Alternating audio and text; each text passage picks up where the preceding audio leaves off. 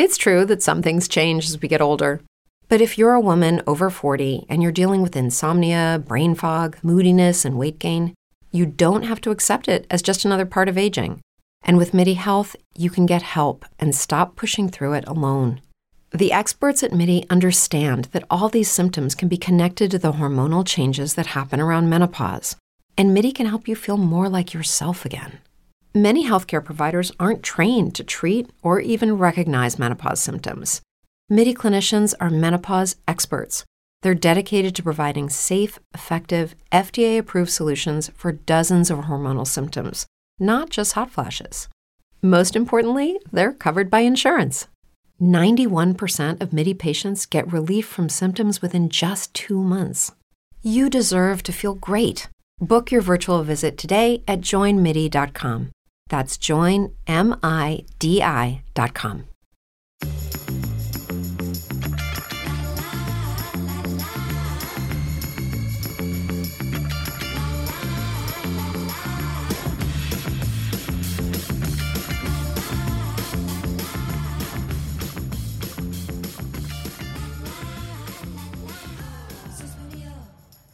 Welcome back to Good Moms, Bad Choices. I'm Erica. And I'm Jamila. Oh, okay. You know, we got a special guest. I got to use my full Muslim name today. Oh. I was like, oh, Jamila, not Mila today. Okay. For those of you who are confused, my name is Jamila, and I go by Mila. It's many layers to me. It's also possibly Jamila, but, we'll my name is, no, you let people call you that. I live in the Valley amongst a lot of whites. I've grown up here my whole life, and I'm not correcting everybody every 5 minutes. So I've been a lot of things. I know I have white friends who are like, your name's Jamila? I'm like, yes, bitch, always has been. So, yeah. Hi. Hi. How you feeling? I'm good, you guys. Welcome to Money March. If you're just joining us, we're focusing on finance and wealth and all things money and abundance this month. I'm really excited because we have a special guest today. We have none other than Thought Leader. And what do you like to be introduced as? Thought Leader? Works for me. Okay, Thought Leader. I ain't crazy on titles. No, okay, well, yeah. Me neither. Thought Leader 19 Keys is in the building. Pleasure to be here. Joining us today. So thank you, sir, for coming by. And thank you for having me. We've been wanting to interview you for a minute. We've been low key stalking you on the gram for a minute, watching your videos. We're professional Instagram stalkers.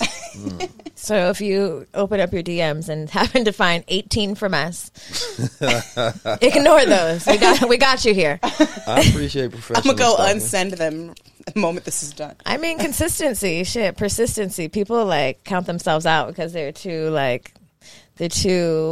ego gets in the way of asking for what they want, and every single thing we've gotten is because we pull up in those DMs and we ask. Someone asked me that, who does your PR? I'm like, the Instagram DMs. Me. So, yeah. Well, I don't really know much about you prior to what you do now. So can you give us a little backstory? Who is 19 Keys? Where are you from? How did you become a major thought leader on the internet? I grew up in Oakland, California. I was born in St. Louis, raised in Oakland, California. My story really starts early. I got videotapes of me speaking, on topics that I talk about now from a child. I feel like I was really groomed and raised to be who I am today. It's just, throughout iterations of my life and different cycles, I found my way into the streets and into different things. But as an adult, I found my way back to it, There was a time where I remember, being in the streets of Oakland, I used to speak at, sometimes they had protests and rallies. And oftentimes it'd be about social justice, right? And it would be no young black men speaking, but it'd be about young black men deaf a lot. So I just felt like there was no representation, So I remember I used to go and grab the mic with a bullhorn and speak and give a speech that was just, my passion at the time. And then weeks after that, there would still be people walking up to me and giving me compliments about, what I said and making suggestions of me to speak more and things of that nature. Is this teenage Keys or is this? Yeah, 20, is this 20? Teenage? Let me see. How old was I at this shop? I think maybe 21, 20. Okay. You understand me? Yeah. I think about 21, 20. But, you know, I grew up in a black Muslim environment in Oakland, California. And so I always seen black men speak up. You understand me? I already seen black men have their own enterprises and, you know, have the ability to manage other people and to go out there and speak about social justice and things of that nature. So that was never like, you know, something that was special to me. That was just normal to me growing up, right? We had a very interesting upbringing growing up in Oakland, California.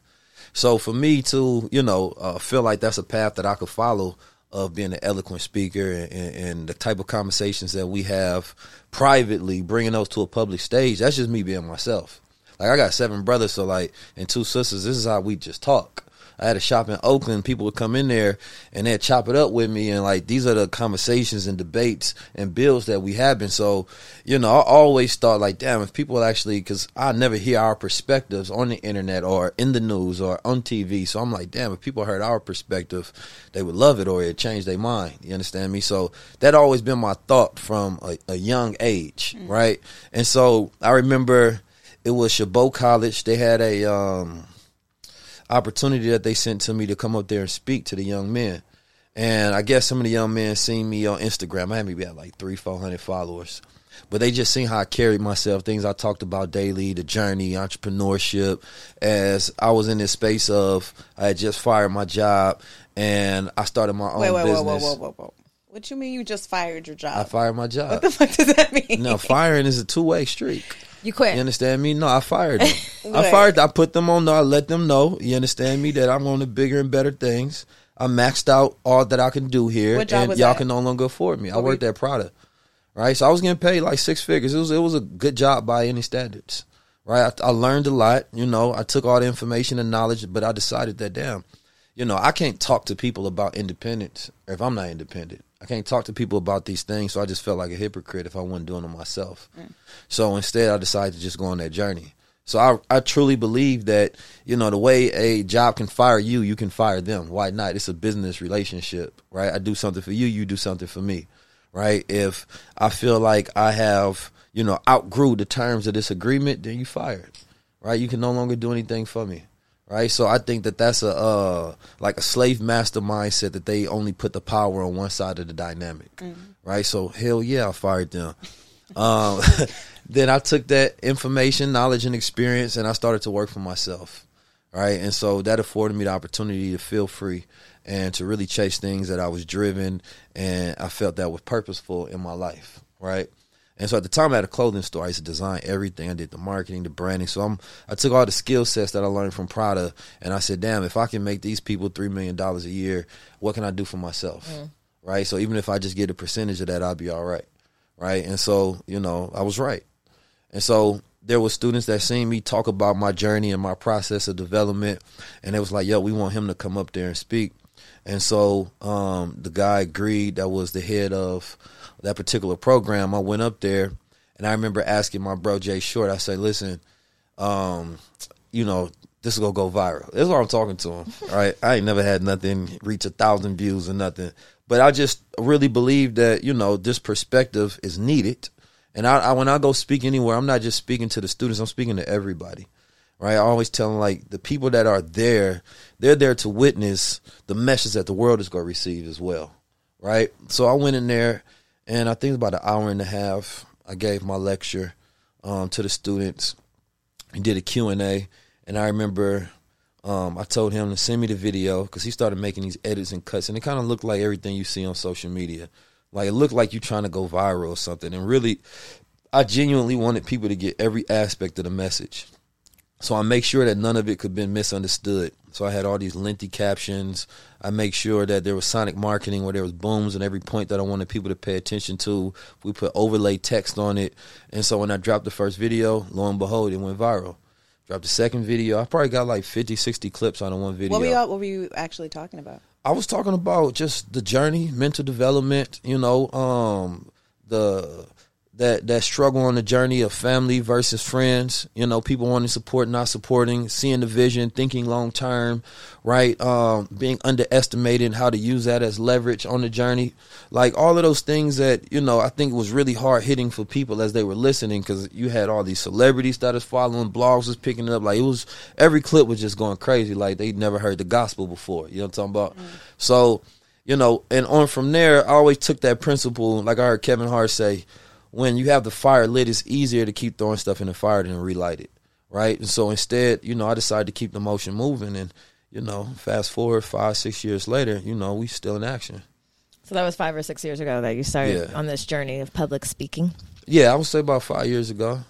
I think it's powerful to, you know, change your words and say, I fired my job. I think a lot of people, we become dependent on our jobs because it's our bread and butter. It's our shelter. It's our bills. And so like people have dreams, and a lot of times ignore the dreams because they're married to these jobs. They feel slave to them because they feel like, well, if this doesn't work out, at least I have this consistent check. So I think like that mindset shift is important, even the language that you use, and that you're like, I see that I'm making you money. And truly, when you work at a corporation like that, they don't give a fuck about the salesperson. Like, you're replaceable. But, you know, a lot of times as Black people or as just, you know, working people, we are so dependent upon those jobs that we don't have the fear, like, prevents us from pursuing our dreams or like our power and what we know we're good at. But, and I heard you say something about like, you feel like you were groomed for this from a young age.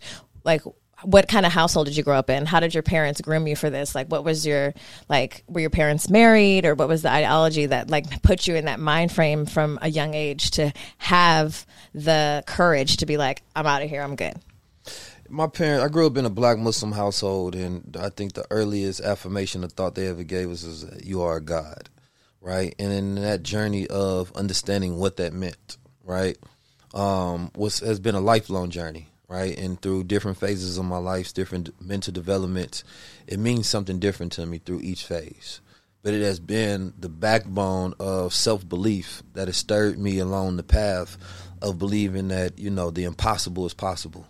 Right, so no matter times I got in trouble, right, I always thought that, no, but I'm a God, I can get myself out of it, right? I always took that level of accountability over my reality, right? And so also like just that grooming process of being young in a Black Muslim household, we were just taught about who the devil was and who God was, so I was never surprised about what I see in the world, right? Because we was taught about the ills of society, right? So as a young man, even in the streets, right, when I see, you know, the police do something, when I see cats in the street do something, I understand the mentality of where both sides come from, right? It's like understanding the snake nature. And if it bites you, right, you don't get mad at the snake. That's just his nature. He didn't do nothing to you personally. And so understanding the nature of this world gives you the ability to deal with this world, right? And so for me understanding, you know, that there's many young Black men and many young males who don't know what it's like to, you know, have, let's say, you know, a role model in their life, a father in their life, some knowledge of self in their life, right? I wanted to make sure that those are the keys that I give out, you know, because I believe we live in a world that is underfathered. You understand me? And so that lack of that means that there's a lot of people who don't get that ability to truly develop themselves with the right energies around.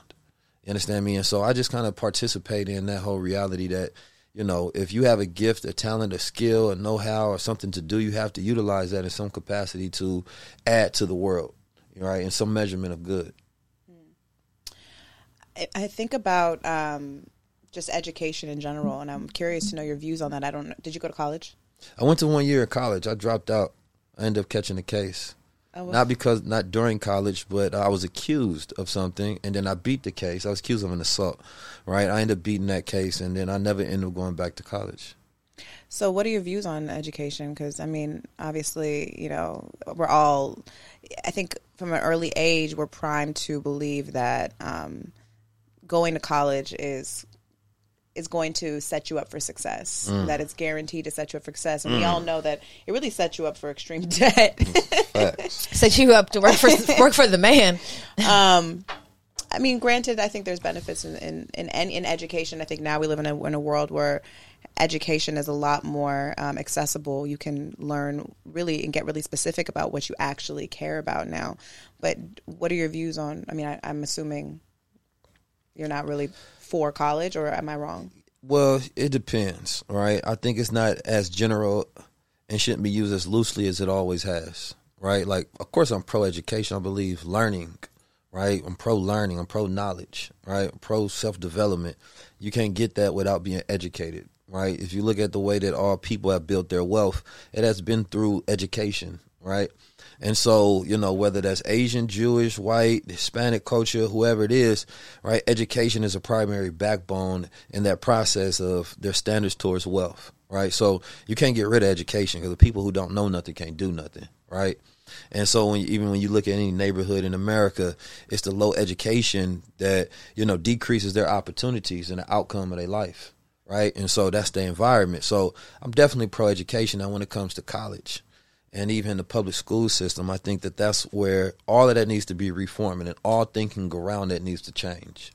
There are many elements about the public education system that is just a complete scam, right? For those who believe that it does anything else but to make you a worker of somebody else that, you know, has a job. It is meant to prepare you for the workforce, right, as human capital. It's not meant to make you smart, not meant to make you to, you know, an industry thinker, not meant to make you a genius, brilliant, to develop those aspects of yourself that allow you to flourish and to live in purpose. That thing that people chase after they go through college and education and they're in debt and they still don't feel like they purpose, right? They're living within a purpose and they don't have drive towards the things that they learned at all, right? And so, you know, I heard Robert Smith say that 60% of black wealth goes towards, you know, college debt. Right. And so when you think about just that staggering figure within itself, it has to be a scam. Right. If that's not what got us out of the condition and we're spending all of this money and 60% of black wealth is being poured into debt, where would that money have been? Right. If we utilize an alternative system, developing skill sets and finding a corrective vision towards education. But because so many parents try to live their failures, right, and they try to pass that off onto their children to be the first one who graduate from school, first one who graduate from college. Get this, increase your opportunities for success. They never gave them any other route. And so, you know, a low-level thinker is always going to find only one solution to a problem. A high-level thinker has multiple solutions to a problem. So now we live in today where we have more access than any other generation ever to exist. Right. So you can learn off the internet. You can learn from artificial intelligence. You can learn from peers. You can learn from so many different people to get direct skills that can help you live the type of life that you want, rather than have to go through a slew of courses, right, pay thousands and thousands of dollars and not use probably 10% of that information in real life.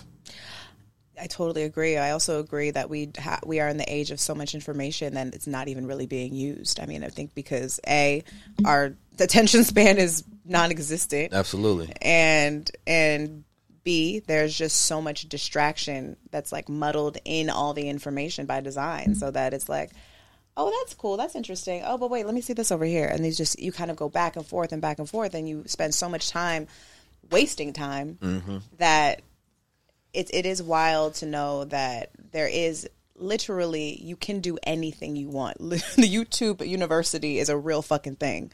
Like, I've learned so much just from listening to podcasts. Now you don't even have to read books. You can just listen to them. That's a fact. Like, there's so many, they've simplified everything, and yet there's still such a lack in education. Yeah, I think mental exhaustion is a real thing.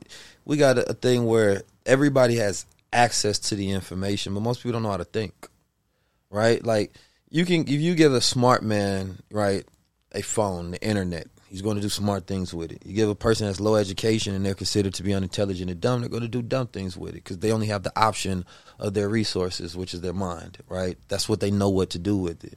So there's always going to be some people who use things intelligently and people who use things ignorantly, right? And so they don't mind giving tools to a society when they already know their education levels. We didn't teach y'all nothing in school. This ain't dangerous to give y'all this. Right? Just look at how you go get this phone and you go dance with it. You're not going to put out no message. You're not going to do anything that matters to the world or the system. And if you do, we just go change the rules. Go deplatform, demonetize you, deboost you. So we just go, squash any threats to what we feel like should be the society. So who are the gatekeepers, the most successful people? Those people that have the control over their algorithms and social media and the platforms, and those in positions of power, and those who already come from families of power, who, it becomes less about the education and more about the network, right? And so, you can be smart as you want to. You don't know the right people, you can't do nothing. But now we at this point where possibly you still can, because you got the internet. So you see people who are able to build themselves up to where they can become the most talked about subject in the world, possibly. And then there are some people who are stopped from becoming those subjects because they make sure that, no, that was about to go viral. Let's kill that, right? We don't want that to be the primary talk of the town. So it's a dangerous society where, you're not really free to grow, right? And so you got to learn how to play the game. The game ain't taught how to be played in school. It's not. They don't tell you how to do your taxes. They don't tell you how to do credit. They don't tell you how to build a business. They don't tell you how to utilize social media. They don't tell you how to think. They don't tell you what type of thinker you are. Right? Well, they tell you how to think, and they tell you how to not think freely. Well, that or positively. Well, that's not thinking. That's like most of it is memorization. Right. I was listening to an episode you had on your show, and you were talking about how even the most gifted young black women, girls or boys, often when they're exposed, essentially, then they're taken from the community and put into these white schools, and they're sent to these white colleges, and then kind of used as a tool to keep the machine going. And I was like, whoa, I never even considered that. Mm-hmm. And it's so true, because even as genius as that young boy or girl may be, they don't have the wherewithal or the education to know that they can use that and bring it back to the community.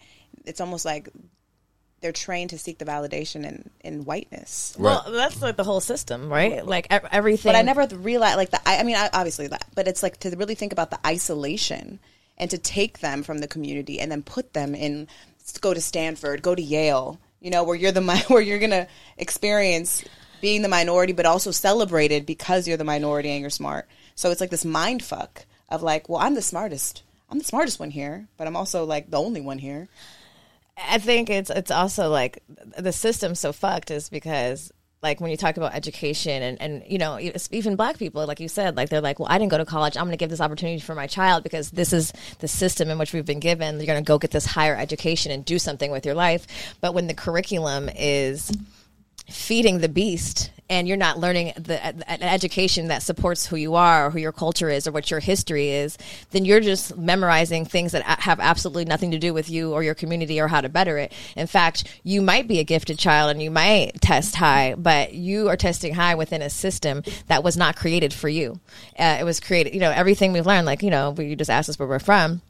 We're from the Valley, and I've always been one of 2 or 3 black kids in every school I went to until I went to college. And that's because I chose to go to HBCU because my parents were oh, you need to get the fuck out of here. But it's crazy that, we push our kids. Well, first of all, we've assimilated to this entire system because this is just, the history of America, essentially.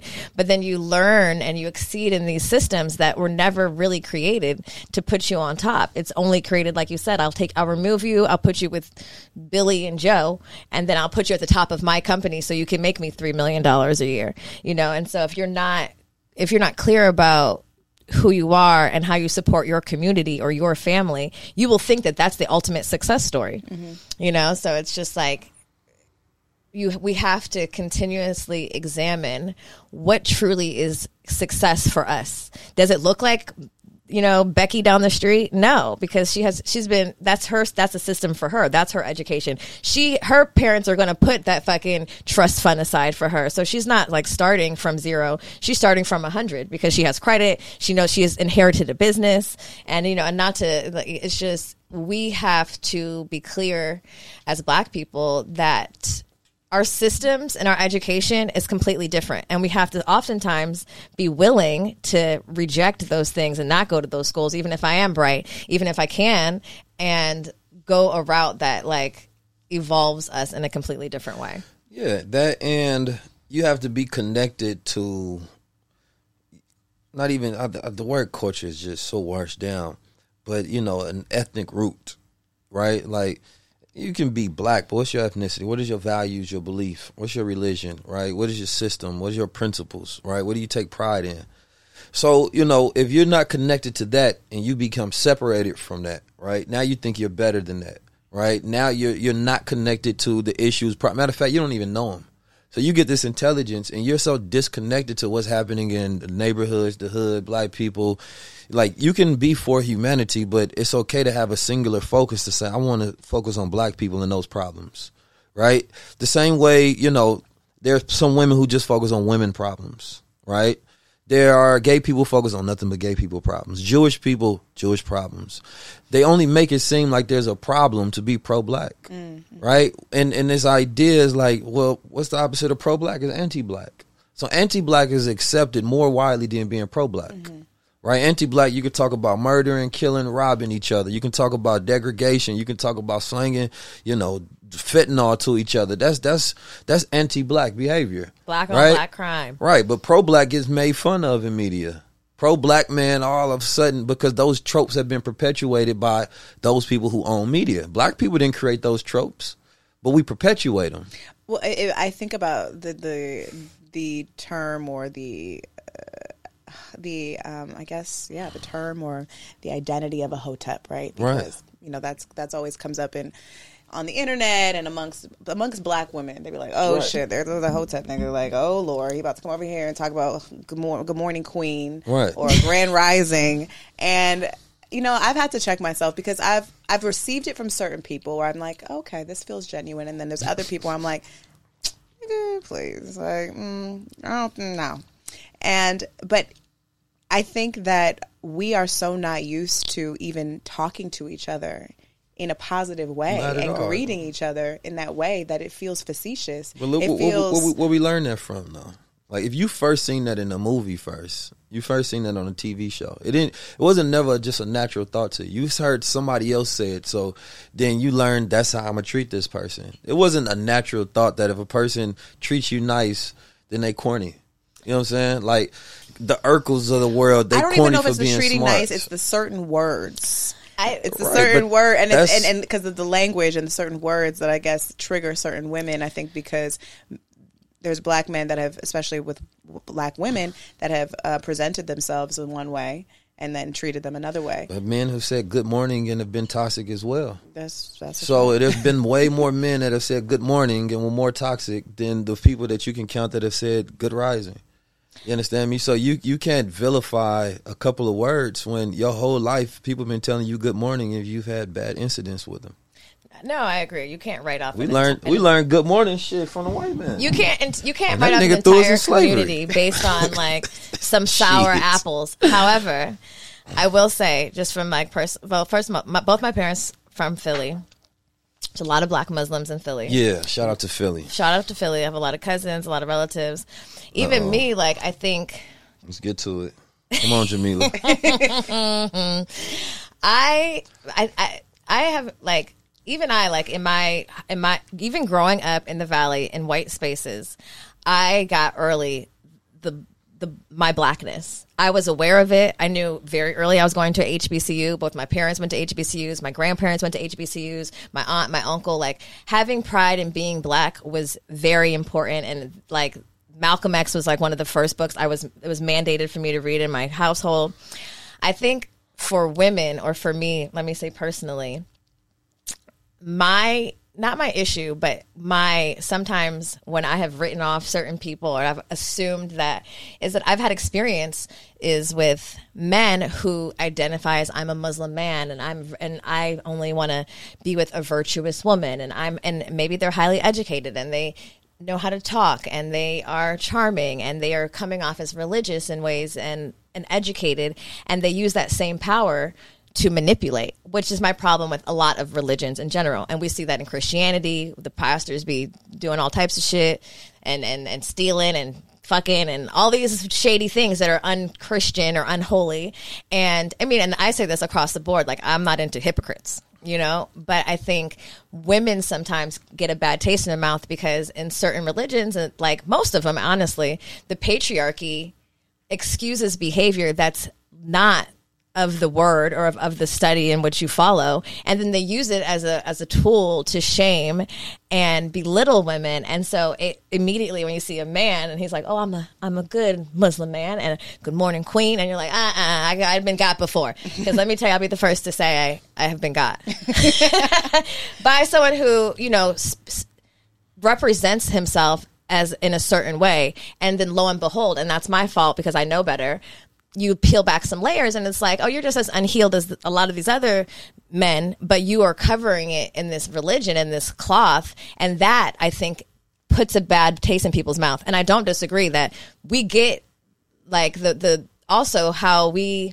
like you said, if like we watch media that is continuously feeding us negative imagery about ourselves, we are going to begin to hate ourselves. And let's face it, America has intentionally built its whole shit on making Black people not know who they are and hate themselves, and in turn hate each other, and not, you know, seek to know our true essence and our true nature and our true, you know, culture and our true religion and where we came from. But I think that is my issue with the hoteps that I have come across. Well, I mean, I don't, you know, the word hotep is, you know, it's a false classification. Hotep just means live in peace, right? Right. But to be at peace, rather. But in the Urban Dictionary what version, you explained was more so just, you know, your personal experiences from the environments and relationships you had, right? It have nothing to do with the origins of how Black people create this, you know, propaganda against consciousness or intelligence. That's not where that stemmed from. It does not stem from personal relationships. It stems from the media, right? And this is how we justify it because of our experiences that we add on top of that. Then we stigmatize it, right? But that's not the reality of where it stems from. The stem is that it comes from somebody else throwing a program and a wrench in that, saying that, no, anytime that a Black Muslim or someone conscious is portrayed, make them be portrayed corny. Right. Make them be portrayed, you know, like whether it's in Boys to Men, whether it was Damon Wayans making fun, it was make them be, or Urkel making fun of the intelligent, right? Always make them be portrayed that way, and always make the criminal or the so-called gangster be the cool one. Be glorified. Right? The glorified, the one that all the women want. That was not something that came from a personal experience. That was something that came from propaganda. Right. So most of us, when you really think about the root of your programming, the way you think about things now, it's not your thinking. Right. It's thinking that it was given to you. And so there's something that has to go away from that, because you can go into Muslim countries, Christian countries, everybody going to have the same experience that you just said. Right. Right. Fakes. Right. Whether you are in, you know, because we live in America and there's so many different religions, you blame that religion. Right. You blame that person in their background. But if you're in a whole Muslim country, that's just a bad apple. Right. If you're in a whole Christian country, that's just a bad Christian. Right. But because there's so many different religions, no, that's the Muslims. That's the Christians. No, that's that nigga. That's us sis. Right. So I think that we overgeneralize based on our personal experiences. Right. And so we don't really think about, you know, that's my environment. And so same idea that there's no true Black on Black crime. It's just proximity. Right. That's who he had to rob, because that was the closest person who had money to him. Right. That's who he got into it with. That they couldn't solve the conflict. He shot that person. Right. He wasn't particularly just seeking a Black person, but he don't live next to white people. Right. And so therefore it looks like it's self-hate, but it's really environment. Right. And so it's kind of learning how to see outside of that box. Right. But now it's be played so well. Right. That, you know, the world is screaming for, I believe, right? And my thesis is, you know, 2022, everybody talking about masculinity and femininity and toxicity. But the reality of it is, if you really look at it, I just think that they didn't know how to ask for what was the solution. Only people knew how to talk about what was the problem, right? That's what most people know is just the problem. Oh, this is toxic masculinity. That's not what you're saying. Right? No, it's the lack of fathers. It's the lack of masculinity in the household. That's why children are decreasing in, you know, opportunities and end up criminals, and right, women who are without a father in the household end up being more promiscuous. That's just a fact. It's not something I came up with. Is that a fact? It's a fact. Women who grow up without fathers tend to be more promiscuous. That is a statistical fact. Now you can look it up. I'm now, curious how they know this. Well, they do Talk to them and studies. ask them how many people they fucked. Or Well, how yes, is that? people are pretty honest. They do studies along with people, and then they do, surveys, and then they figure these things out, and they do them year to year to figure these things out. But it was more so based upon the fact that if you take a 2-parent household, that child has, a greater chance of, being healthy, right, and possibly successful and normal. Versus a single mom household, they have a decreased opportunity versus if that child was with their father. Right, so that child living with their father has the same opportunity as that child growing up in a 2-parent household. Really? Yes. Versus if that child has a single mother. Talk to me. I need to see the Let's study. get I need into to it. see the studies. The world got daddy I'm going to issues. need the bibliography on this. Brain fog, insomnia, moodiness, achy joints, weight gain. Maybe you're thinking they're all just part of getting older, or that's what your doctor tells you. But MIDI Health understands that for women over 40, they can all be connected. Hormonal changes that happen during perimenopause and menopause are at the root of dozens of symptoms women experience, not just hot flashes. MIDI specializes in compassionate care for women in menopause. Their solutions are safe, effective, and FDA approved. Plus, they're covered by insurance. A convenient telehealth visit with a MIDI clinician can be your first step to getting personalized care. They'll tailor a treatment plan for your symptoms and health history so you can get back to feeling great. 91% of MIDI patients get relief from symptoms within just 2 months. When your body changes, your care should too. Book your virtual visit today at joinmidi.com. That's joinmidi.com. Hold on. Let's just talk about it. I think we can understand it logically. Well, I'm curious. I mean, listen. You're talking to two single black mothers. Who I, of course, more than anything, I wish me and my partner could have stayed together and we could have worked it out. Unfortunately, that just wasn't conducive to either one of our happiness. So you're telling me that my daughter living with her father is statistically she's in a better position or basically going to grow up with this, I guess, masculine?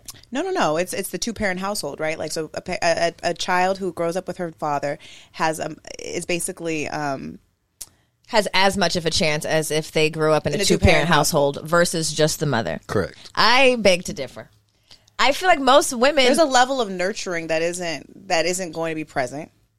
There's a level of, I just feel like, emotional intelligence that is not going to be present. And not to say that men are not emotionally intelligent, because I think that there are men that are. But there's a lot of men that are emotionally inept. And I think that women generally are a little more mature. And yes, I believe that 2-parent home is ideal. Mm-hmm. That is ideal. I want that. If I ever have another child, absolutely, that is my hope and prayer. But I'm not going to stay in a relationship that doesn't serve me or the family, So I'm just curious how the father takes on this role of the 2 parents. Better than maybe just the mother. Yeah, well, you got to look at what the child need, right? Like specifically, let's say for a boy first, right? A boy does not want to become his mother. Right? So therefore, a boy going to naturally rebel against his mother because that's not who he wants to be. So your thoughts are not my thoughts as a man. I don't think like you. So the way you'll go about solving a problem, thinking about things, is not how I'm going to. If I take on your thinking, I'm going to take on feminine thinking. That's not my first mind. So I'm naturally going to rebel against the things that you say because I don't want to become you. A child wants to become their father, right? The son wants to become their father. That's what you look up to, right? In that household. But if their father isn't but that's man, now you talking about a completely different dynamic. We just talking about a father, right? So a young, even when a father's not a good man, their young boy still wants to know their father. They need to know what's inside them. It's actually very important. Absolutely, a father is like a mountain for a child, right? The child gets to a point where you cross that mountain where you reach the top and you went further than your father. Right, and that's the journey of every child, right? That's your hero. Even for young girls, their hero is their father, right? That's the one that's going out in the world. They can't wait for their father to come back home, to teach them, to protect them, to console them, right? And when, as a young boy, if you looking up to your father, whether you think he's a good man or not, the child don't know that. The child don't know the difference between a father being moral or immoral. They just know that that's their father, right? And so they need something for their father. They need that comforting. They need that protection, But right? if they don't get that, then what? Then they start to seek it outside the house. They can't get that in the mom. They're still going to miss that, and they're going to miss that masculine energy. So what a lot of men join gangs. A lot of men get into groups, right? They start to seek that in so many different ways of that masculine comfort, right? Same thing with young women. They seek that in men. They didn't have their father, so that's where the promiscuity starts to permit, right? But a father is a guiding force, right? It's that strong voice that you have, right? And so even oftentimes when a child, even if the father is not, or the man is not good, a child doesn't see that, doesn't know that. All he knows is that's what they want their father. You have an idea of who your father is, and you want your father to uphold that idea, right? And when you look at society Until today, he does it and they grow up and then they have. well, that's not all fathers. Like, black men are in their children's lives more than any other men and spend more time with their children than any other man, right? That's a known fact. Right, there are many great black fathers, and the problem is that black fatherhood is not heralded at all. Black fatherhood is known as like an enemy. That's the baby daddy, right? And so instead, without being celebrated, you have all these people with daddy issues. They never get over it, ever. Right? And they go their whole life not even knowing that their perspective, their ideology, their philosophies, their ways, their emotions, right, have never been dealt with. Shout out to Kendrick. He made that beautiful song, Daddy Issues, right? Men don't know how to become men, right? Because they never had a father in their household that taught them how to deal with those emotions.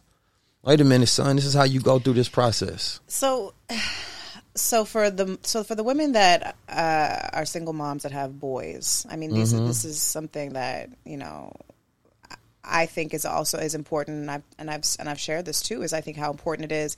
Say your father doesn't want to be in the picture. Mm-hmm. Say that father has passed away. Mm-hmm. Is, in your opinion, a second runner up would be for that woman to make sure that that son has positive male figures in his Absolutely. life? Is that enough? Is that enough? I don't think anything can absolutely replace a biological father, that just the normality of having a biological father. You come from that, like, part of you is him. That's the essence, right? So that's who you are. So there's like things about your father that even his flaws you have to know about so you can overcome them, right? Like, let's say that he was addicted to drugs. You need to know that you might smoke weed not knowing that this is an addiction that you got from him, right? So learning your father allows you to go above. Right? You look at your father, and this is the mountain that you must climb. This is the peak that you must go over. You like, a father spoiling his child is not good. Our father is supposed to give that child the opportunity to grow and develop. Right? And you don't, grow your child or your sons particularly in fear, because some fathers do that. They don't want them sons to be better than them. You're supposed to grow your son not to be like you, but to be better than you. That's the journey of a good father. Right? Now, if you don't have a father in the household, not there, whatever reason, that child, like I said, it's no way to just replace that. Like, you can't replace a mother, right? Completely. Like, that biological mother, that biological essence, we have an attachment to that regardless. But now, having that masculine energy or that feminine energy can be replaced. Right? So a good, mentor or role model, or, back in the day, it wasn't just single homes. This was communities. Right. So there were many men that were helping raise that child, many women that were helping raise that child. You can go to elders. Nowadays, we just don't have that. Right. We have a lot of household where there's a singular authority, and then that child has to rebel against that or listen to that. Are you a proponent of women, like, sticking it out, like sticking it through, like, just all the perils of relationship? Like, I'm curious, like, at what point all the perils? Is it at what point? It's a lot of perils. At what point? Like, what is a good enough reason? No, I think. Okay, I'm sorry, I'm cutting you off. I think that, like, not the issue, but I think just like we talk about language and programming and the society in which we live in, because we're women and we're single moms, and we talked about this, like, I think for women, when there comes a time, like, maybe you have a kid with someone and it's not working out for whatever reasons, I believe heavily that, like, especially for Black women, the stigma of being a single Black mom is so heavy, is that a lot of times we are conditioned as women that I'm going to stick this out for my for this family unit so that I can give my child this 2-parent home, because this is the epitome, like this is the success of, you know, like a Black family. And I think it sometimes using that, like, obviously, yes. If I could, if in a perfect world, we would be with those people and everything would be, you know, hunky dory, family matters. But if we are not being like the language that we use around that, it has to be like, I don't think men feel that way. If a man has a baby with someone and it's not working out, they're like, all right, it's not working out, I'm out. But the levels that women, like the stigma that women feel, the disappointment that women feel about like tearing your family apart is sometimes so deeply ingrained in us that I know so many women, I've witnessed women stay in situations and relationships that do not serve them. And a lot of times, if it's not serving you, it's not serving your child. So it's not serving the bigger picture, because your child feels all of that shit. You know, you can't hide, like children have the highest emotional intelligence because they're closer to source. So if you're sticking it out to be in a relationship because you think that I'm going to beat this stigma, that is not always the programming we should be giving like moms and women, because yes, I think it's in our nature to try and make that shit work, because as Black women, we've seen so often in the media, you know, like the baby mama stigma. I'm going to be on welfare. I'm going to be broke. It's like this Saving Isaiah. I always make this example because it sticks out of my head as a child of fucking Halle Berry, like strung out and fighting for Losing Isaiah, right? Losing Isaiah. I'm sorry, I'm fucking the movie up. But it stuck with me, and even I saw my mom stay with my dad for years. They were together for years, not emotionally evolved enough to be in a relationship. And granted, they did, and I'm fine. I think I'm in therapy, but like, that was one of the biggest thing in my relationships, when I saw that person, my child's father, wasn't growing at the same rate as me, and I wasn't growing, and it wasn't productive for either of us or for my child. I made the best decision for me to walk away, because I saw my mom not walk away and evolve to a complete person. I mean, she's a complete person, but like, it took time, you know, after the fact. So I just think like we have to be careful of the language we use around it, because women will settle into that and fight so hard for a relationship and for a family structure that may not really be the best for that child, because it's not healthy. And, you know, I'm in a new relationship, and I've grown. I had a baby when I was 26, and I was a baby, and there were things that I was totally unaware of that I should be checking off a list of having a child with someone. But now, being in a healthy relationship, in a mature relationship where we're clear about our family structure, and that we're breaking generational, you know, traumas and things that didn't work out in our personal, you know, family dynamics, and we're changing that actively. I understand completely, like, a healthy relationship has made me, like, being a mother easier. It's made me be a better mother because I have support in a healthy way. But I've also been in a relationship where it drained me, and I was like a skeleton of the version of myself that I am now. And so I just, like, I want to always, like, be clear to women that are listening or reading or whatever, like, you don't like, being in an unhealthy relationship with your partner, even if it is your child's father, if it does not serve either of you and you cannot get past that, it is not, like, necessarily healthy to try and, like, make it work. Yeah, now, see, I think you said something key on the second part of what you're explaining. You found a healthy relationship dynamic that works for you, right? But I was explaining in the first beginning of what works, right? Now, how you make it work, that's up to you, but what works is a healthy dynamic, right, of a 2-parent household. Right, where, you know, that child gets to participate in the development with masculine and feminine getting along and helping that child be reared and developed, right? And so that's the whole entire key, right? Because you just explained what works, right? Now, the problem that those other things didn't work because, you know, they weren't healthy, they weren't right. Right. And then that's because of a cycle of things that weren't right before both of you are. Right. And so what we're talking about is, how do you break the cycle? Right. So we talk about creating healthy dynamics before children. right? Absolutely. That, you know, what is the expectation of being a husband? What is the expectation of being a wife? What is the expectation of being a mother? What's the expectation of being a father? Right? We're not talking about just passionate love and romanticism. We're talking about the duty that both people are going into, right? What's the long-term vision and the expectation? That child is going to have to live in, right, that reality that you all create for them. Well, that lack of conversation that you didn't have, the maturity of picking the wrong people or being together at the wrong time, that's not the child's fault that the dynamic was that between their parents. But they have to live through that, and the consequences are their development because that's their environment. So that produces their outcome partially of who they are if they don't have the grit to be able to get over that. Or right? if you don't choose that, if you don't recognize like, hey, we maybe made an early decision that we weren't really mature enough to make. And now the best healthy thing is for us to move away from each other and do this in a co-parenting and healthy right. space. And the co-parenting is the super key because the other side of that, you know, you got the baby mama drama, you know, baby daddy drama. That's the issue because the child suffers the most. Absolutely. Right? The mother that hates the father, that child suffers the most. The father that hates the mother, that child suffers. So your hate against this child's father or your hate against this child mother, who suffers? The child. Right? You can't have parents who hate each other. They go feel that because that hate produced me. Right? So how y'all go, like, there has to be an aspect of you that treat that person with love because you love me. So that's respecting the child first and foremost. Right. And so without that dynamic, that child doesn't get to see that.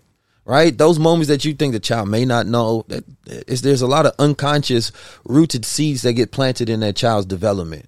Right. They may never say anything and it may just be a part of them as they grow up. There's a lot of mother who may, you know, father out the household may verbally talk about that man like he ain't shit. Now that boy never wants to become that man.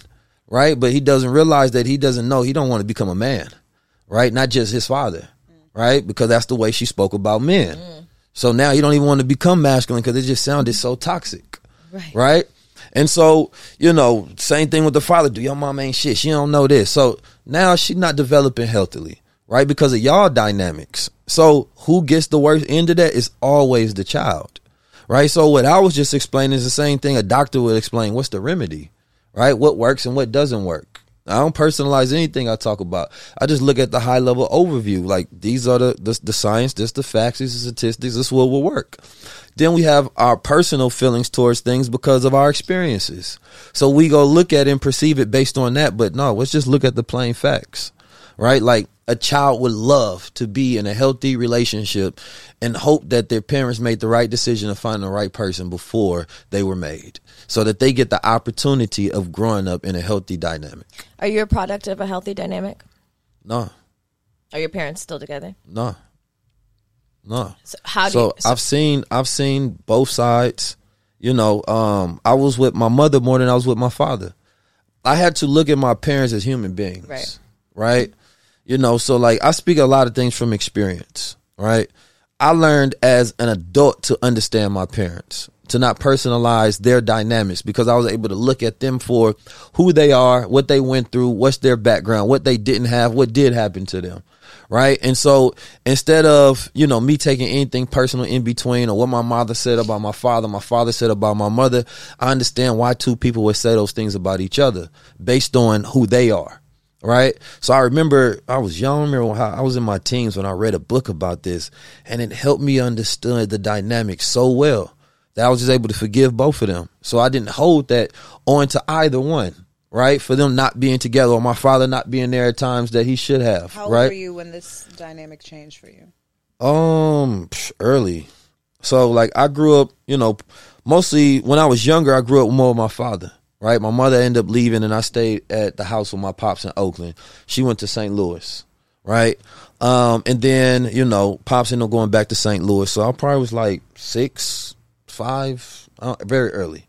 Right. But I was always taught about, you know, what is the healthy dynamic. Right. But I also always looked up, even, you know, things I heard my mother say about my father. I still looked up to my father because I wanted to become a man. And I know I came from him. Right. And then I have an older brother, and then he would give me game on what that dynamic is. Right. So luckily I had somebody who could still guide and mold me. Right. But then I learned a lot from my father as well, where it's like just hearing the stories about my father and the things that he did tell me dropped so many seeds in me that I held on to him. But I think I'm a you know, I think I'm blessed to have great perspective and grit through things, right? I don't think everybody has that. Some people take things way more personal. Some people, they can go through way less and it affects them way more. So I empathize with that dynamic. Things that make me better may destroy the next person, right? But I know that the dynamic would have been way better if my father and my mother had a healthy dynamic. Of course. I mean, right? Yeah. And you know, especially with they had 9 children together. Oh, wow. You did? So, but I understand why those things failed. And, you know, speaking to them both as adults, I've heard them have conversations with each other 40 years later that they never had. And so, like, that communication part of just understanding, like, damn, y'all both hold on to things and you've never said the simple things to each other that would have let you understand this whole dynamic that you've had these last 20, 30 years. The stubbornness of adults that believe they're mature, right? And all these things that you create, but you still can't communicate that little bit of feeling, yet you raise a child to be emotionally intelligent. Do you think that dynamic, because you're not a dad, right? No, not yet. Do you think that? I'm a father in many ways. Yeah. Spiritual I'm sure father. I got you've birthed nieces many and things. nephews. Has that dynamic made you more aware of, I mean, essentially planting your seed like prematurely and Absolutely. Yeah. And, you know, one thing I understand, you know, like, you definitely want to make sure you're ready. Like, I got a lot of nieces and nephews, so I've seen it not work a lot. Right? I've seen it work. So, you know, and I've seen the hardships of what the single mother goes through. I've seen the hardships of what the father goes through. I've seen the CPS in the household, right? I've seen the child support. I've seen what the hate of 2 people in a dynamic does to that child, more so than anything. You know, so when I think about being super intentional and where we would have to be at a place in our life, because you got to think so far ahead. Your love can be great right now, but how does the dynamic of that child change everything? Because you're going to become a different person once you have a child, right? You know, as a man, I don't go through physiological changes. I don't go through those things. Mine are all mental preparation and readiness. It's a different kind of energy for me to be ready for different responsibilities than it is for you. You literally, your whole entire body changes, right? So it has to be a mental thing and an empathetic thing that a man goes through. But I know that for a woman to have a child before she's ready, I think it's some of the worst things you could do. You understand me? Because there's going to be regrets within that process, right? It may not come out now, but it may come out in a year later, right? You may just, you know, a woman goes through postpartum depression sometimes. She goes through bodily change. She starts thinking of things she given up, what kind of life she could have lived. She may go through hormonal changes. Now she's mad at you of things that didn't make her mad at first, right? So there's so many different dynamics that go into that, and now we live in different kind of societies today. It's not the same society our parents lived in. They grandparents lived it. I don't know if they could make it through the world that we live in today because of the way the world is. So we have to practice new things. Brain fog, insomnia, moodiness, achy joints, weight gain. Maybe you're thinking they're all just part of getting older, or that's what your doctor tells you. But MIDI Health understands that for women over 40, they can all be connected. Hormonal changes that happen during perimenopause and menopause are at the root of dozens of symptoms women experience, not just hot flashes.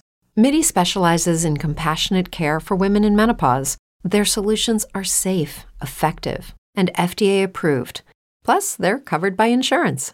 A convenient telehealth visit with a MIDI clinician can be your first step to getting personalized care.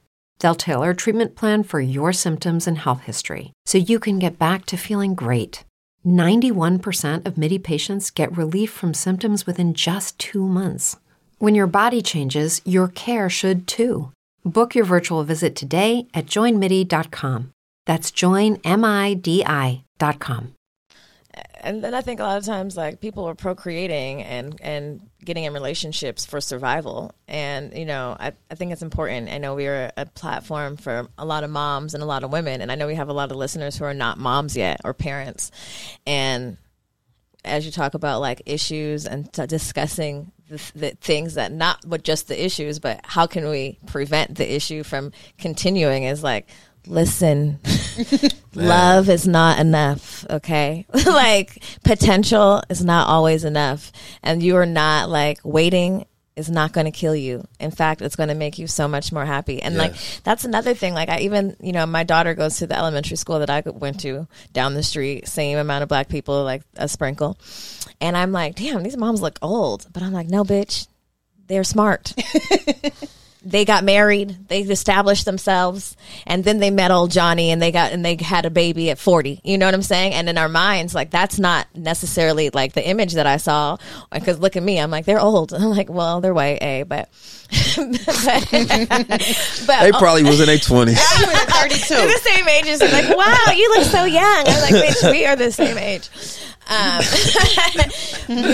But you know, like when you think of just the media and like the black family structure and how often we see a healthy version of that, and like, you know, it's just like we don't have sitcoms anymore. We have fucking Love and Hip Hop. You know, bitches are fighting over one ain't shit nigga.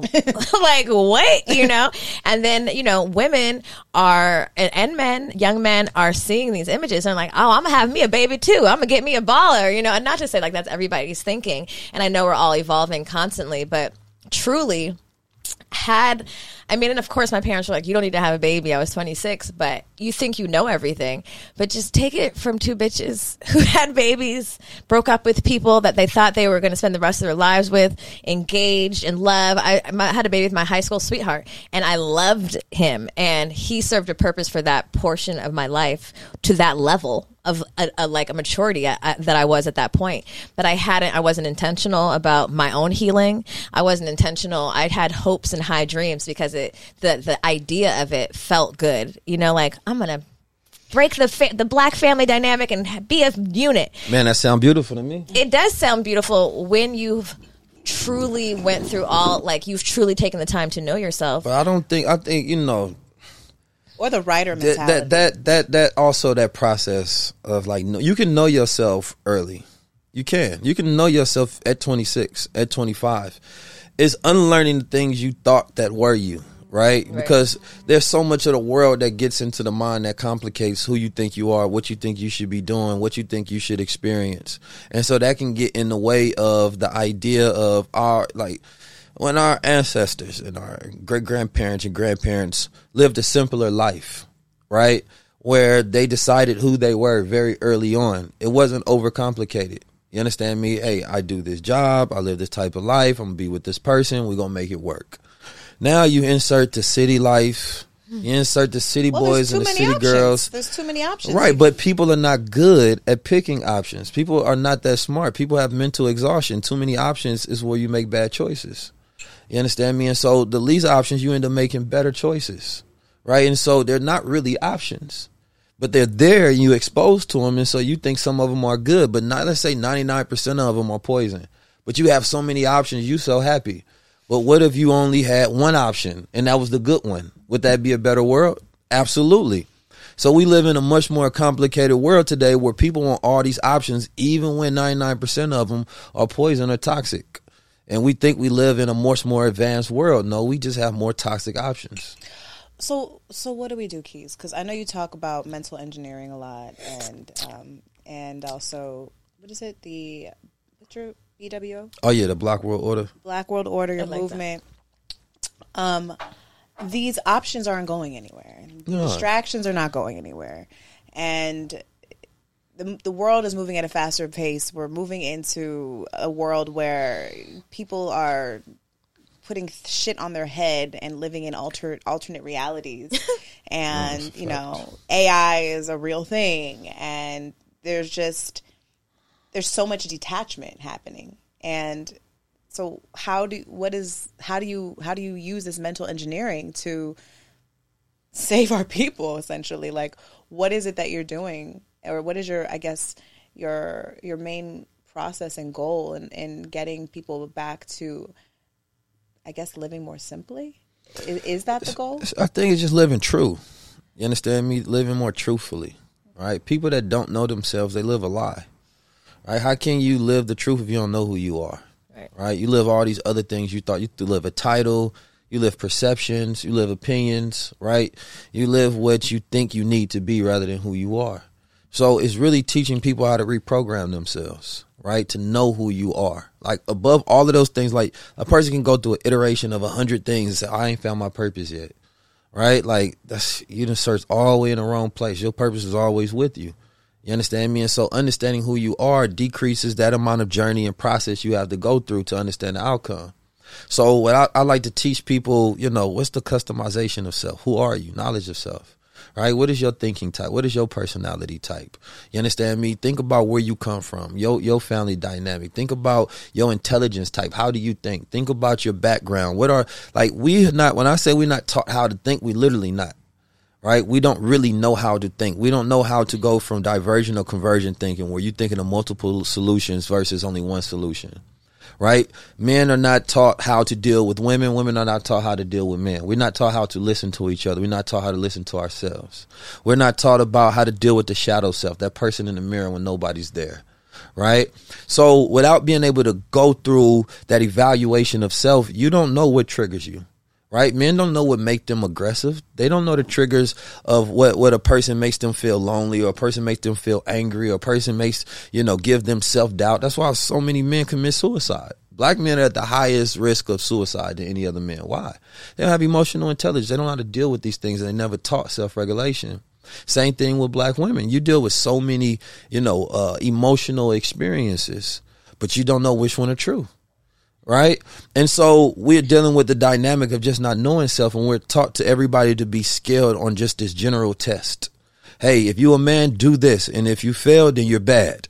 But this man saying, well, this person, their personality or their character, their upbringing makes them more prone to actually agree with this way.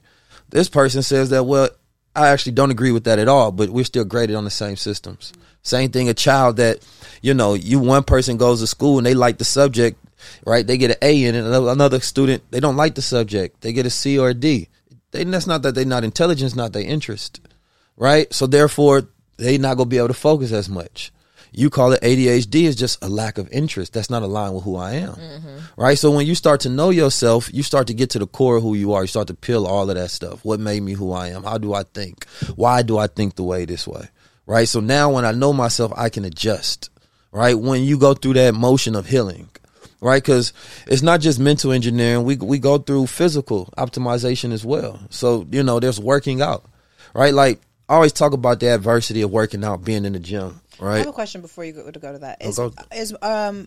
Are you mostly focused on men? No, we have a lot of women in there. Okay, I was curious. A lot I was of wondering women. if it's mostly focused No, on it's a lot of women. Women ask the most questions. All right, women are definitely in this space where, they're working to develop themselves. Right, because a lot of women are gaining material success but not spiritually successful. Right, a lot of women are finding capital but they're not happy. They're not finding joy. Right, and so it's one thing to understand and get a college degree and say we're the most educated, but are you the most happy? Right, are you the most satisfied? Right, are you living a joyful, abundance life in that quality? Can you brag on that? Do really? you find that, or do you think that is because women generally are masculine and they're not really able to tap into their softness? I don't think women generally are masculine. I think women develop masculine thinking. Well, okay, yes, that's okay. Women generally are feminine. I don't think by nature we are masculine, but I would say in this day and age, in this capitalist society, especially with women being at the forefront of starting the most businesses and now not taking care of the household, being out of the household, we are walking into spaces where we have to put on this mask of masculinity in ways to be respected, or at least that's what we think. Even single parents, single moms having to take on both roles, right? And having to, figure it the fuck out. And so I'm just curious, like, do you think that, that the soft woman is, I guess, do you think that there is a lack of soft women in this world, and that is a result of, I guess, the spaces that men have created for us? I think there's a lack of masculine men in this world that's making women masculine. I agree. All right, and so just look at the dynamic. Everybody always talk about women being the most highly educated, creating the most businesses, things of that nature. Well, what happened to the men? Like, what happened? Right? Like, because when you celebrate one, you have to say, well, why aren't these numbers growing over here? So that means that something is happening to these men where they're not developing as well. right? So while one thing is being propped up, nobody's looking at the other side and saying something is happening with masculinity. There's a system. That's an issue, right? And so that conversation has to understand that these dynamics are married to each other. One is happening because of the other, right? It's not just that one is better. Like, these men are getting destroyed. So women are becoming successful by design. I mean, everything in America is by design, isn't it? We live in a system. So you think it's by design then? Absolutely. Absolutely. Right? Like, once you destroy a family dynamic, once you destroy, like, come on, what we've been going through in the last few years is black men getting murdered in the street, right? And then all of these movements have been built off black men's death. The only person that don't benefit from it is the black man, right? There's no movement about, black men need more space. Black men need this, that, and the third. Even though we have the worst statistics out of anybody in America from all categories except suicide. And that's because white men beat us there. But when it comes to, finances, when it comes to education, when it comes to cancers, when it comes to prison, when it comes to gun violence, when it comes to every other spectrum, there ain't no movements of empathy that's out there broadly. There's no corporations that's plastering that around saying we need to fight for that and make space. Right? But then there's a celebration for everybody else who's not going through those numbers and saying, well, let's just take a look at them. So it's kind of like an aha in your face. So it's making it worse. Not only is these brothers already going through stress, now we're bragging about the fact that we're making success because of the fact that you all are failing right now because you're at war. Who you at war with? What's the root cause of this? Right? And so the destruction of the family dynamic, the destruction of that masculine man is, of course, going to create a cycle. Right? This has to happen by design then. So I feel like, it's a thing where we have to be empathetic and we have to really observe and listen and look at each other. The beauty of women being able to enjoy success is amazing. When you take a high level look at it and you say, okay, well, what happened before this? We all know what happened. We was all fighting in the 60s and 70s, 80s, and the 90s. We was all talking about the crack epidemic. We was all talking about the prison population. And all of a sudden, well, black women are successful now. Right. It's like, bro, you don't think all of this is connected?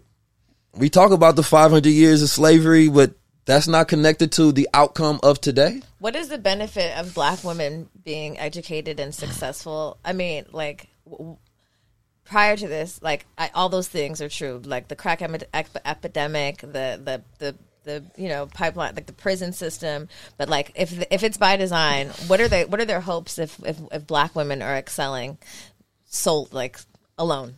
Breaking the family dynamic. I mean, the family dynamic's been broken. That's been they mastered that. Because then the woman is removed from the home. Right. If you go to emasculate. Go to any country right now in the world, you want to break up the dynamic, go educate the women. So you think should we not be educated? But look at the type of education they get into. It's not an education that makes the dynamic work. It's an education that takes them away and put them into the workforce for the government for more. Like why? That's not always true. But true. Well, where has it not worked? Where has that dynamic? I'm just anywhere saying, on the planet in history. history Are successful and do not work in the government. We're house. not all working in the government, but you're paying more taxes. That's working for the government. Essentially, if your business, you understand me? Everybody works for the government, whether you want to or not. If you got to pay taxes, you work for the government by birth. You dig? So you can't get away from that dynamic. But I know for a fact that the most dangerous thing in the world would be for black men and women to get along. Absolutely. So of course, anything that we can do to make sure that doesn't happen, right, will be implemented. Because once that happens and y'all focus and y'all work together, if black women are as beautiful as you are, as powerful, imagine if y'all working with us and with our ideas and we building our own world. Man, we can't have that. Y'all take over fast. I have a question. Because we know the devil of the world that we exist in, do you have, and because of your thoughts and the message that you push by promoting, like unity within our culture, like in our community, have you experienced just like, I don't know how to call it, the ops? Like have you experienced, your message is not. Are you a target? Yeah. Are we safe? I'm pretty sure I am. I think that. Where's your security, 19? Shit, Allah is my security. You understand me? Like I said, I was grown for this. So, this is the only thing I know. Like, I only know speaking the truth. I only know thinking in this manner. Like, this is what I've seen growing up my whole life. right? So if I'm going to gain intelligence, then I'm going to gain it to solve the problems that I grew up with that affect me the most. If I didn't grow up in a dynamic of a household that wasn't healthy, then why wouldn't I utilize my mind to try to solve that? Right. Right? Like if we have the most healthy, intelligent people, the most successful, educated women, and all these people getting this successful, how do we take that back and now figure out how to change the dynamics that created these cycles that we don't agree with? If we're that good and that intelligent and we're better and we're getting that much money, then how come we're not taking those things and pouring those resources into changing our dynamic? Are you in a relationship or are you married? Or I'm in a relationship, yeah. So how long have you guys been? How long have you been in a relationship? 2 years. So how do you date as a man that is intentional about how you start a family and with who, and like for men that are listening and women that are listening and are looking for sacred partnerships and healthy relationships? What are some of what are the things that you look for in a partner or have looked for in order to start essentially planting the seeds and the fundamentals of building a family for yourself? I would think first alignment, right? And I think it takes time before you find true alignment and know it's a process, right? Believing in the same God, right? Having a healthy masculine and feminine dynamic. You understand me? Both having an understanding of knowledge of self, knowing each other, both having that internal self-love without each other. Right. Going through that journey of healing, going through that journey of what is our vision for each other's futures, our futures together, and going through that process of planning. And of course, before the child. Right. And so it's just a whole journey of aligning, right? Your ethnic background. Right. So if you all can come in an alignment, I think you have a long future together. But if you don't go through enough journey with each other and enough alignment, right, then you're going to find out inside the relationship, inside the marriage, damn, we didn't talk about this, or we didn't get to this part, or I never told you this about me, or I didn't share this, right? So I feel when you're in any relationship, it's a lifelong journey of aligning with each other and communicating with each other and listening to each other and relearning each other and having the uncomfortable conversations, because it's you go through trials and tribulations, and that adversity is what make you all worth it for each other. You understand me? I think the idea of the belief of it's just, good selling from on here out and everything's going to be in this romantic phase forever. I think that's the delusion that people live in. But the idea of, are we willing to talk with each other and help each other grow in those areas that we know we're going to need? Are we going to be patient with each other?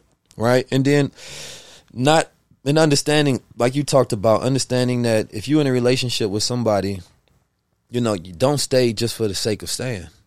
Stay because y'all still aligned, right? Stay because maybe I want to quit because, you don't feel like working this thing out, or that's a part of yourself you don't feel like dealing with, right? But is it really that, right? Or maybe, if you go through that, what can you get on the other side? Right? If you look at any successful relationship, it's because they went through all of that. Right. It's not because everything was just peaches and nice. They went through all of the goddamn arguments. They done went through all of the learning. They went through all of the crying. They went through all of those moments where they had to console. They had to communicate. They had to relearn. They have to figure out better ways to work and know each other. They grow and mature. The dynamics change. Committing to be in any relationship, whether it's a business relationship, whether it's a family relationship, you're going to go through peaks, valleys, up and downs. You know what I'm saying? It's like a life sign. That shit just moving up and down. You don't just get that shit smooth sailing. So for me, it's about going through a journey of alignment.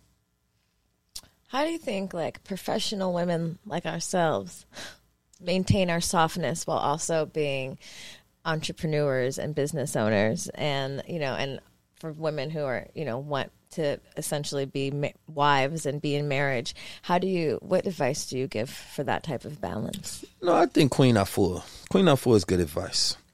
I don't claim to be a man knows everything. I don't know everything, right? And there's so many different ways that women can, soften themselves up, right? So many practices within nature, but she does that womb healing. You understand me? Where she helps women get in tune with themselves again and go through that journey of healing themselves and knowing themselves and doing that shadow work and going through that self-love and that self-therapy, right? So that they can be in that softness, right? You have to understand that it's no softness in the business world. That's where you become hard. That's where you become tough.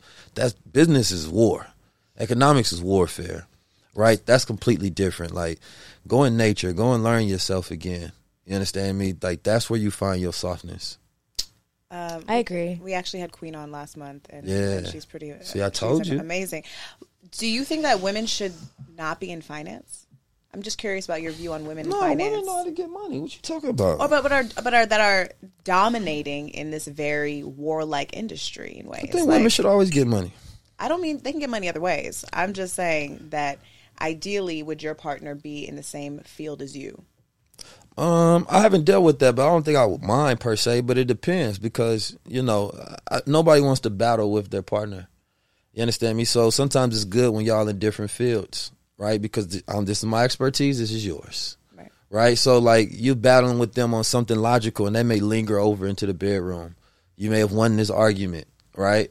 And so that sometimes is not good because now the relationship becomes logical. Right. And so instead of, love and energy and flow, you know what I'm saying? A woman is like an ocean, right? That's her emotions. Like, there's nothing logical about the ocean. You can't win that. You just have to go with the flow of it. So when she becomes logical, now she's thinking just like you. And it's like, damn, you battling yourself. Right. So, a woman being in her softness is no battle there. You dig? So, a woman can be in finances. There are black women where, the banks of the household, they were the ones who handled finances back in the day. They knew how to handle mathematics and do those calculations. That was something that he gave to her. I made the money, baby. Hey, you handle the checkbook. Right? He brung in the money, but a lot of times she was the one that paid the bills, that had to write the checks and send them off and get the bills paid. She balanced the checkbooks of the household.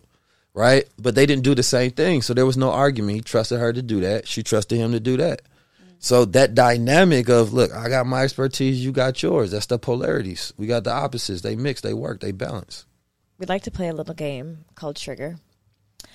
And we're going to ask you, just say one word, and then the first thing that comes to mind, just say what comes to mind immediately. Trigger, some psychological setup. Are you ready? Let's go. Okay. Religion. God. Feminism. Woman. Birth. Woman. Motherhood. Woman.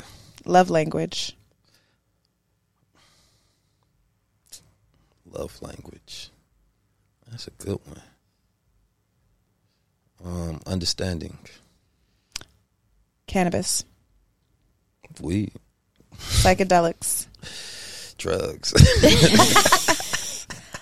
Mushrooms. Shit. A trip. Black man. God. White man.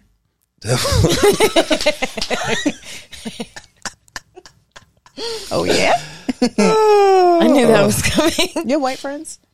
Somebody asked me this before. I don't, but not intentionally, though. I don't know why I ain't got no white friends. 23 kids. I don't know. 2023 Listen, man. you gonna make a white friend? Listen, you trying to make me some money. We can work together. What it be? You feel me? Like, you ever heard of John Brown? Mm-mm. John Brown was a abolitionist. He was a white man. Man, he killed a lot of white men in the name of helping black people. Now, if I'm gonna have me a white friend, You need a John Brown John friend? Brown, Okay, yeah. okay. He was cool with Frederick Douglass. Yes, that's what we need. Favorite food? Lasagna, I think. Guilty pleasure? Guilty pleasure. Right now, it's playing video games. Oh, yeah? What video games are you playing over there? I'm playing God of War right now. Okay. I'm not going to act like I know what the fuck that is. Africa. Motherland. Porn. Sex. Favorite sex position? Love. Open relationship? Nah. Pussy? Good. Afterlife? I don't know. Death? So what's next? Self-care? Necessary. Hoe? Some of them. Some of them. Some of them are just hoes. Ain't nothing we could do about it. Hey, Just some of them is know, hoes. Roll the dice. Sacred sex? Great. Tantric. Semen retention? Powerful. Biggest regret? None. Biggest accomplishment? Oh, Pet peeve? people who call me that I don't feel like talking to. Me too. Same. I'm like, I don't have time It'll be- today. I don't answer. Or you get one word in text.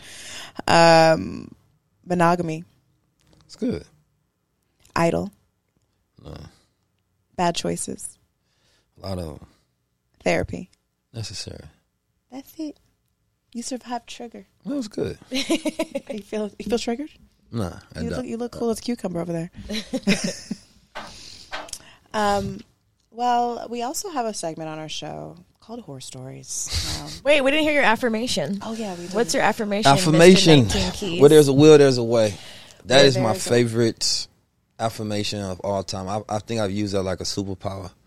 Where there's a will, there's a way. Yes. You know, I went to Clark, so the saying at Clark, Atlanta is find a way or make one. Mm-hmm. And I feel like it's along the same lines. Where Yeah. there's a will, there's a way. Like, nigga, you want to get there, figure it out. Yeah. What you gonna do? Yeah, it's true. Do you have a hoary for us? A horror. Horror stories. No, you brought this up earlier. It wouldn't be nothing recent I could think about. But I remember I got a lot of brothers, right? So, you know, there was a point in time where I feel like, you know, when you're young, you're arrogant enough to think that women only want you, right? But my brothers look like me, so I had to share the world with them. And so I remember, you know, my older brother, he was very, I don't even know the word to describe him. Very tough. Let's just say that. You know, he liked to teach tough lessons. So I remember, you know, I talked to this girl one time without going into deep details. I just met her and everything, right? And this was like young. But I remember, you know, talking with her casually, ended up meeting with him. We met with each other on the train. I just met her. He just met her. You know what I'm saying? But he got eyes on her. You did? So, long story short, you know, we ended up going through an iteration of the night. It being a crazy night. Got into fights, all kind of different stuff, right? And then somehow she ended up with him at the end of the night. And I was disappointed. That sounds like a heartbreak. No, I didn't know her, so it wasn't a heartbreak. You understand me? And he ended up knocking those down, so that was a horror story. That's his horror Is story. she the whore or him? Both. Shit That was was horrible. gonna be like a train run. Did you or approach something. Did you approach your brother like, yo, what the fuck? I mean, I talked to him about it, but you know, you get over those things. You never brought another woman around him, huh? I have, but you know, the game was different then. You know what I'm saying? I had to be game tight after that. Okay. But I think it was a great lesson within it. But it was something I never forgot though, because that was the first time and only time that happened. Yeah, I don't think I'd forget that either. Yeah. But I think men, the shit like that happens to men, and then they're like, all women are whores from Whore Island. Like, I feel like men that get like emotionally scarred from shit like that. Like when that happens at a young age, They don't get chose. That's don't- why it's a horror story. They don't get chose. No, but I like to hate but I always knew my It's Kevin potential too, Samuels. though. You know what I'm saying? So I don't think it was ever one of those things where you made me feel less about myself. I also knew his capabilities. Like, he was a master at this. He was You know your what I'm older saying? brother. He's the older. Yeah, not just like out of human beings, he was a master at it. Right? He could pull almost anyone. Right? So, but I thought that, you know, my game was tight and safe. Right? So I learned the lesson.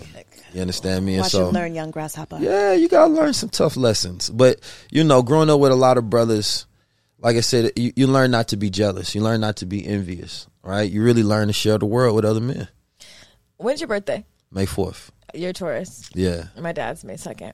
Do you believe this could be do you believe in like having multiple wives? This is my sister called me and asked me about this. on Not my your way sister. here. Like, I need to know too. Oh, man, I'm happy so me and your funny. sister on the same page. It was an intense conversation.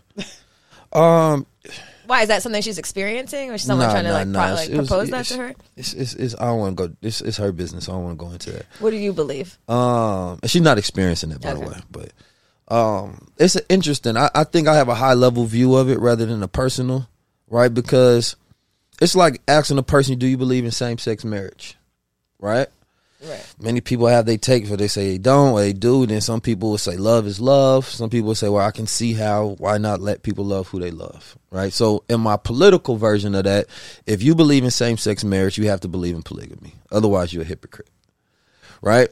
So I believe also that men and women are different, and mostly men are different, right? Men have different character types, personality types, right? If you go throughout the world, most of the time when you find a group of like melanated black people, they're practicing polygamy, right? A large group, right? You're not going to find 45 million black people where culturally they don't practice polygamy. Right? We don't, because we're not in an African culture, right? We're in a Western culture. We went through 500 years of slavery, and we practice what our slave masters practice, right? Their form of love, ideas, romanticism. So I think that the reality, which is unfortunate, that there are some men, you know, who shouldn't think about it at all. And then I think that there are some men who may be possibly qualified for it, or that's their personality type towards love. Where one man get graded on monogamy, and that's easy for him because that's all he wants. Right. Or another man doesn't want to practice monogamy, and he's treated bad, but that was never what he want. It just was never allowed to express that because society never created an opportunity for that. So I think that polygamy should be looked at in that particular type of way. You understand me? I think it should be looked at responsibly, but most people only look at it personally. Right. And so therefore, it always gets a bad rap. And so people who want to practice that, or men of resources who practice that, is held differently than a man of no resources who practice it. Mm-hmm. You know, look at Diddy is practicing it. You know what I'm saying? Nick Cannon definitely practicing it right now. Would you practice it in your personal practice, in your personal relationship? I know. I'm like, so are you going to answer? When are you going to answer the question? No, it wasn't a personal when question. When are you going to answer the question? Personally, no, I'm not practicing. I'm not practicing polygamy currently. No, I'm not. I don't have a plan. Wow. Listen, God is the great knower. But listen, call you like, I'm not practicing polygamy. I don't plan on practicing polygamy. You understand me? But God is the best of knowers. So all I'm saying is the fact that, like, I'm of the 0.001% of men. You understand me? It's not men who think like me in the position that I am, right? Financially, spiritually, intellectually, resource-wise, influence-wise, right? And I think that men today have a different experience than men of any other time. Same way women are. But the plethora of options that men get to see visually changes the dynamic of what men want, right? And so with social media and all of these different things, I think you have to take that into account the way you deal with this generation, right? Because it's unfair for men of this generation to be born under these circumstances but get graded by men of every other generation in character. So I just want people to approach the situation with empathy when you think, why are men this way? Right? Like, how did they get here in the first place? If you were a man and we're prone to look at things visually, prone to want these things, like the options are everywhere. I would listen to Minister Farrakhan talk about, it was a speech he was giving, and he was talking about, it was funny because he was explaining how, like, women as, like, he was explaining something about, like, you know, men of that era. It's like the 70s. He was talking about, you seeing the women out there, you know, they wearing the tight skirts and dresses, and, you know, you got to deal with that as a man. The temptation is everywhere. And I'm like, that's nothing to what we deal with now. Mm-hmm. You understand me? Like, tight skirts. That's, ours is on 10 times steroids. Oh, right? Yeah. So the discipline that those men had to have in their generation is nothing compared to what you think the discipline of this child who don't have a father, no emotional intelligence. The world is selling sex at every single turn. Like, so now you're going to grade them by the same standards that the world had for the last 1,000 years? I think it's unfair. It is unfair. I mean, same with the women too.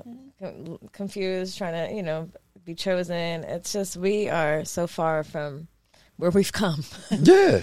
I know you talk about, like, I think I heard a podcast you're talking about, like hoodoo and voodoo and, like, our original, I mean, religion, really, you know, but, like, does the Nation of Islam, like, I know in other, like, most strict religious, like, structures, like Christianity, anything of that sort would be considered demonic in ways, but, like, because, is that something that, like, the Muslims consider to be dark, or is that okay?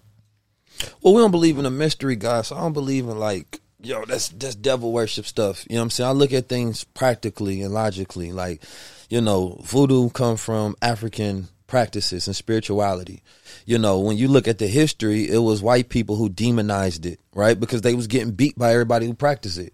The Haitians practiced it, they won. Jamaicans was up there practicing with Nanny and the Maroons, they won, right? And so they didn't know how to fight against it. Then they start using it. They took it from you, used it, demonized it, but it's repackaged and now it, sold it back. And now use it. Same way women were called witches, but they was using herbs. You know what I'm saying? It was herbal remedies and practicing concoctions. It was chemistry. Right? Black people learn how to utilize the essence of their environment. That's how we won wars. That's how we develop things. How you think we learned about herbs and remedies and things of that nature? We had to go practice and mixture and do a bunch of different things. We did a lot of like black people are innately spiritual. Yeah. And this is what the Western experience misses so much. Right? Like the spiritual personality, the spiritual, characteristics and evolution. And a lot of things can be named by something else. Right? Like people believe in manifestation. It's a belief in the unseen. You can call things into existence.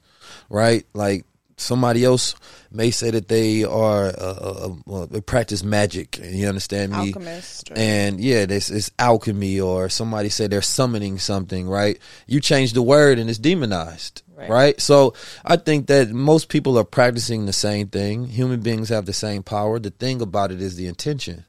Right. An evil person, whatever they pick up and practice is evil. Right. A good person sometimes can practice something unknowingly evil, right, with good intent. So it is important to be able to filter through when you're being used as a tool for the devil with the intent of God. Wise man. So before we let you go, we did pull a card. Oh, yeah. And you pulled the Six of Wands? Six of Wands. I have it here. Oh, wait. Oh, good, because I got the wrong there for the swords. Okay. And so let's read what the cards say about your I just want to bring to draw. the attention that it's a knight and his noble steed. And there's people following behind him, and he's wearing this hat that looks very much That's like a crown. Look, the crown. Six of The Wands depicts a man wearing a victory wreath around his head and riding a decorated white horse through a crowd of cheering people. His horse represents strength, purity, and the successful progression of an adventure, and the group of people marks the public recognition for the man's achievements. Upright, this card means success, public recognition, progress, and self-confidence. The Six of Wands appears when you have reached an important milestone or achieved a significant goal, and you are confident, self-assured, and successful. You harness your strengths and talents to bring about a happy outcome in your endeavors and made it through the chaos of the Five of Wands, minimizing your distractions and focusing on the task at hand. Yes, there were challenges along the way, but you overcame them by concentrating your energies on the target. The Six of Wands suggests that not only have you achieved your goals, but you are also receiving public acknowledgement for your efforts. You may have recently received an award, acclaim, or recognition from your peers for your work. It may be even just a pat on the back, but this attention is a big boost to your confidence and gives you the strength to continue your endeavors. The Six of Wands is a positive encouragement to believe in who you are and your accomplishments so far. Have faith in what you've done and how others will receive it. Do not let fear or guilt stand in the way of your success. You ought to be proud. Hold your head up high and know you're worthy of admiration. That's powerful. Thank you. Does that resonate with you? Yeah, very clearly, very loudly. See, it's like what, you call tarot. I'll just call it synchronicity. Absolutely. Finding meaning in otherwise meaningless, like meaning in coincidence. One person said, maybe that's a coincidence, but what's the meaning in it? Right? And so for me, tarot is synchronicity. Alignment, energy, all those things. I'm always looking for messages from the ethers, from spirit, and they can come in all ways. But before we go, this is Money March, and we're talking about money, mindset, and wealth, and abundance. And I'm just wondering, do you have any advice as far as money, mindset, and wealth for our community? If you have any advice that you have to give to the people, what would it be? Building generational wealth. Well, I would say build the habits of wealth, right? Many people have wealth goals, but they don't have wealth habits, right? So it's like you can want $1 million, but if you don't have the habits that will get you $1 million, you'll never get it. A wealthy man who has wealthy habits and he wants $1 million, he's going to get it, right? So you never want to have wealth habits with you don't want to have wealth goals with poor man habits, right? So what does that person do to get to where they are? So when you focus on the process versus the outcome, right? No, well, I need to research, I need to study, or I need to create me a financial plan, right? I need to develop this skill. I need to create these different streams of income. I need to do this consistently, right? Like, focus on the habits that you need to develop. I need to get this type of coaching. I need to be around these type of people. I need to go in these environments more frequently, right? You want to become the person that can produce the wealth, become the person, right, that can produce the outcome that you want to achieve. So if you focus on, the process versus the outcome, then wealth is inevitable. But if you have a goal and you're not the person with the habits that can achieve that goal, it's just a wish and an illusion. Mm-hmm. Oh, wow. I love that. That's so true. Yeah. I think a lot of people, they think that, we talked about manifesting last month or just the law of attraction. And one of the big messages is that, like, you can't just wish upon a star and shit just happens. Like, you have to put yourself in positions and places and mindsets in order to call those things in. You have to be in those positions and be living that life of the millionaire that you want to be. So that's some really great advice. Thank you. Can't make the withdrawals if you never made deposits. It's true. So where can our people find you? They can find me everywhere on Instagram, 19_keys. There's a lot of fake bots. I know, I saw that. So you got to make sure you get the right one. There's a lot. I don't know why that is. There's a lot of Nigerians all with the same picture making fake pages. And then, of course, on YouTube, you can find me at 19 Keys, all one word. And then I have my show, High Level Conversations. And then, of course, BWO, if you want to join a coaching program, I teach every Monday and every other Wednesday. And we have the physical fitness where we go through the challenges with people for transformation. Then we have the financial literacy class and we bring in guest lecturers. But it's coaching, so we're taking you through the process, right, rather than just giving you the knowledge through a course. And then, of course, I have my book, I have my crowns, I have my health products, right? So if you want to support any of those things, when you find me, there will be a link in the bio. I want a crown. Absolutely. I'm going to have to go pick that up. Absolutely. I know when my afro's popping, I don't know how I'm going to wear it, but I didn't know that was an option. I didn't know you were selling the crowns. So I was like, we got the hats, we got the crowns, we got the bucket hats. You understand me? So we have it in, I call those are the top crowns. You understand me? So we have it in different iterations. Dope. Yeah. Well, you know where to find us, ladies and gentlemen. Good_Moms_Bad Choices on Instagram. Good Moms Bad Choices and all. Well, if you're listening, you know where to find us. We have a retreat coming up in July in Mexico. 2 retreats. Please come check it out and join us. We're healing the women and healing ourselves.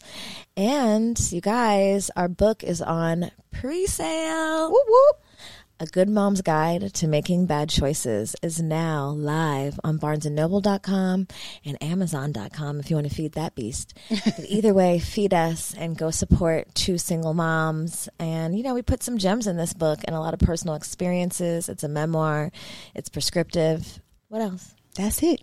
We love you. Talk to you next week. Bye. Brain fog, insomnia, moodiness, weight gain. Maybe you think they're just part of getting older, but MIDI Health understands that for women over 40, they can all connect to menopause. It's at the root of dozens of symptoms we experience, not just hot flashes. MIDI clinicians are menopause experts, offering safe, effective, FDA-approved solutions covered by insurance. 91% of MIDI patients get relief from symptoms within just 2 months. Book your virtual visit today at joinmidi.com.